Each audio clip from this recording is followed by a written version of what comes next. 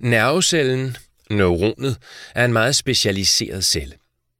Neuronet kan registrere påvirkninger, irritamenter.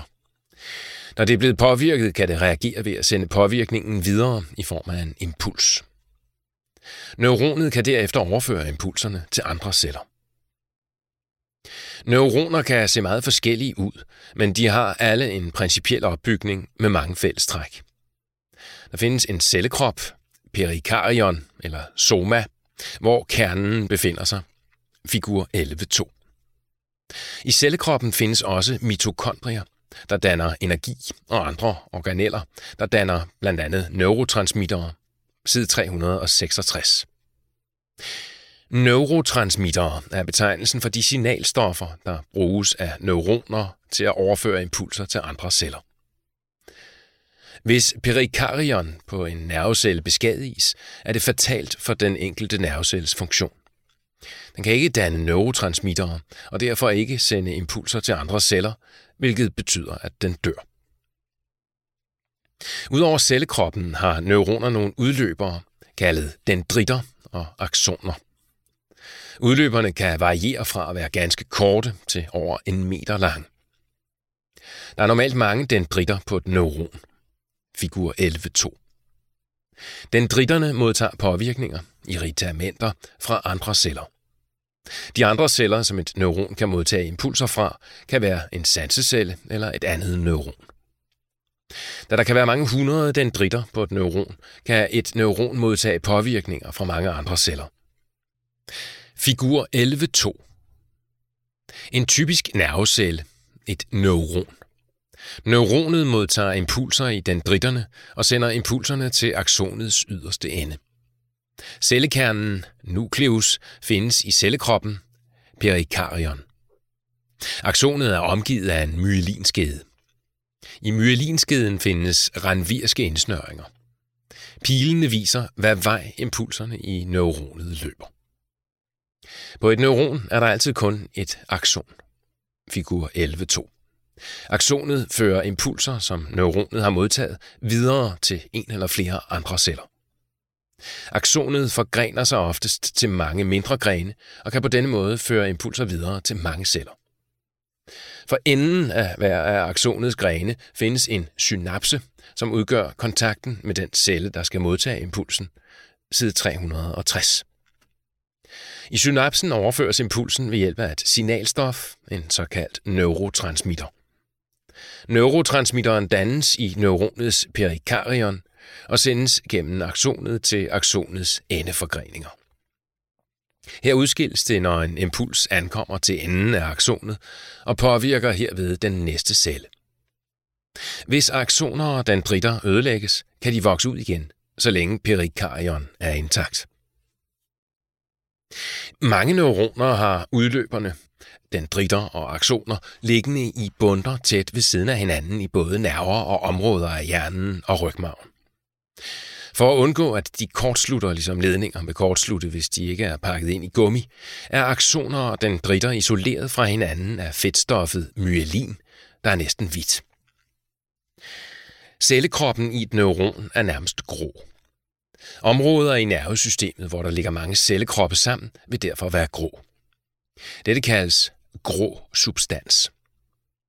Her er der stor aktivitet, fordi der er mange synapser. De steder, hvor der ligger mange aksoner og dendritter sammen, vil være hvide på grund af den store mængde myelin. Dette kaldes hvid substans. I hvid substans sker der kun en udsendelse af impulser gennem udløberne. Neuroner hører til kroppens mest sårbare celler, og denne sårbarhed kræver en lidt grundigere forklaring. Neuroner danner normalt kun energi ved forbrænding af glukose. Først efter længere tids faste vil de kunne supplere med forbrænding af ketonstoffer, side 261. Neuroner har et højt krav til både ilt og næringsstoffer, og de skades hurtigt ved mangel på disse, eller hvis der ophobes affaldsstoffer omkring dem. Dette gør dem afhængige af en konstant og tilstrækkelig blodforsyning. Man har tidligere haft den opfattelse, at nerveceller ikke kan dele sig, og at antallet af nerveceller derfor udelukkende faldt livet igennem. Nu ved man imidlertid, at visse neuroner rent faktisk kan dele sig, og at der kan dannes nye nerveceller ud fra disse særlige celler hele livet. Det er dog stadig sådan, at antallet af neuroner alt i alt falder gennem livet, begyndende ved 25-årsalderen. Dannelsen af nye neuroner stimuleres især af motion og af at aktivere hjernen ved at lære nyt. Specifikt i hjernen kan neuroner til med ændre på antallet af deres synapser. Dette giver mulighed for, gennem livet, at tilpasse kommunikation med de andre neuroner. Antallet af synapser stimuleres ved aktivitet i neuronet, ligesom det reduceres igen, hvis synapserne ikke benyttes. Denne såkaldte plasticitet i netværket af neuroner bidrager til, at den menneskelige hjerne fortsat optimeres til det, som den enkelte person ofte foretager sig. Uddybes, side 365. Neuron. Neuroner danner impulser, der altid føres i retning af synapserne for enden af neuronets akson. Et neuron har altid kun ét akson. Det kan til gengæld have op til mange hundrede dendritter, der alle modtager påvirkninger fra andre celler. Neuroner er sårbare celler med blandt andet højt krav til ilt og næring. De danner normalt kun energi ved glukoseforbrænding. Nervesystemets støttevæv. Ligesom i mange andre væv er der i nervesystemet særlige celler, der fungerer som bindevæv, der støtter og beskytter neuronerne. Støttevævet fylder lige så meget som neuronerne i nervesystemet. I det perifere nervesystem, PNS, kaldes støttevævscellerne for schwanske celler. De schwanske celler findes inde i nerverne og vikler sig her rundt om neuronernes udløbere, aksoner og dendritter, på samme måde som hvis man viklede pandekager om et kosteskaft. Figur 11.3. Støttecellerne er fyldt op med fedtstoffet myelin. De schwanske celler ligger ikke helt tæt, men er adskilt af små mellemrum, ranviske indsnøringer, figur 11.2 og 11.3. Neuroner, der er omsluttet af en myelinskede af schwanske celler, betegnes som myeliniserede. Figur 11.3. Et akson er her vist omgivet af en myelinskede. I snitfladen ses, hvordan de schwanske celler er viklet om aksonet. De schwanske celler har et stort indhold af fedtstoffet myelin. Mellem de schwanske celler findes ranvirske indsnøringer. Dendritter kan på tilsvarende vis være omgivet af myelinskede. Myelinskeden har flere funktioner. Den isolerer forskellige neuroners aksoner, dendritter, fra hinanden, der hvor de ligger tæt sammen. På den måde forhindrer den, at impulser, der er en slags små strømstød, hopper fra det ene neuron til det andet, eller kortslutter. De ranvirske indsnøringer gør det muligt for nerveimpulser at hoppe fra indsnøring til indsnøring, hvorved impulserne udbredes med meget højere hastighed end i neuroner, der ikke har myelinskede. En del neuroner er ikke myeliniserede, men ligger presset ind i yderkanten af myelinskeden hos de neuroner, der har myelinskede. Figur 11.4. Myelinskeder deltager i reparation af aksoner og dendritter, der er ødelagt ved en skade eller operation. Den del af udløberen, der er tættest på neuronets cellekrop, vil overleve, mens resten af udløberen dør. De schwanske celler er i stand til at dele sig, og de kan få udløberen til at vokse ud igen. Væksten sker med en hastighed på ca. 1 mm om dagen. Figur 11.4. Nogle aksoner og dendritter har ikke selv myelinskede. I stedet ligger de indlejret i myelinskeden hos neuroner, der er forsynet med myelinskede. I centralnervesystemet, det vil sige hjernen og rygmarven, kaldes støttevævscellerne gliaceller. Der findes flere typer af gliaceller, og en af typerne indeholder myelin og har samme isolerende funktion som de schwanske celler i det perifere nervesystem. Disse findes i høj koncentration, hvor der er hvid substans. En enkelt gliacelle kan indgå i dannelsen af myelinskede i flere forskellige neuroner, og er samtidig med til at støtte og fastholde neuronernes placering. Figur 11.5. Andre gliaceller fungerer som makrofager i CNS. De er i stand til at fagocytere mikroorganismer og døde celler. Desuden indgår gliaceller i blod-hjernebarrieren omkring hjernens kapillærer. Side 381. Figur 11.5. I centralnervesystemet er det gliaceller, der danner myelinskede omkring aksoner og dendritter. En enkelt gliacelle kan indgå i myelinskeden på flere forskellige neuroner. Ved fødslen er det mest den del af nervesystemet, der skal få de livsnødvendige funktioner til at fungere, der er færdigudviklet. En nyfødt kan således spise, fordøje, trække vejret og tisse. Den nyfødte kan ikke gå, tale, læse eller skrive. Der skal derfor ske en modning af nervesystemet. Modningen sker både ved, at der dannes flere synapseforbindelser mellem neuronerne, og at der sker en myelinisering. Myeliniseringen kræver fedt, og det er derfor vigtigt, at små børn får tilstrækkeligt med fedt i maden. Myeliniseringen er først helt færdigdannet, når barnet er fuldt udvokset. Sygdomme i det myelindannende støttevæv. Sklerose er en sygdom, der fører til uoprettelig ødelæggelse af de myelindannende celler i centralnervesystemet. I takt med den forringede myelinisering vil nerveimpulserne løbe langsommere, hvilket opleves som en nedsat funktion af nervesystemet. Afhængig af hvilke dele af nervesystemet, der rammes, kan der opstå symptomer som træthed, synsnedsættelse, nedsat muskelkraft og føleforstyrrelser, men den kognitive del af hjernen kan også blive ramt. Sygdommen kan på nuværende tidspunkt ikke helbredes. Det såkaldte malersyndrom, som har fået sit navn, da det i tidligere tider var udbredt blandt især malere, er også en sygdomstilstand relateret til myelin.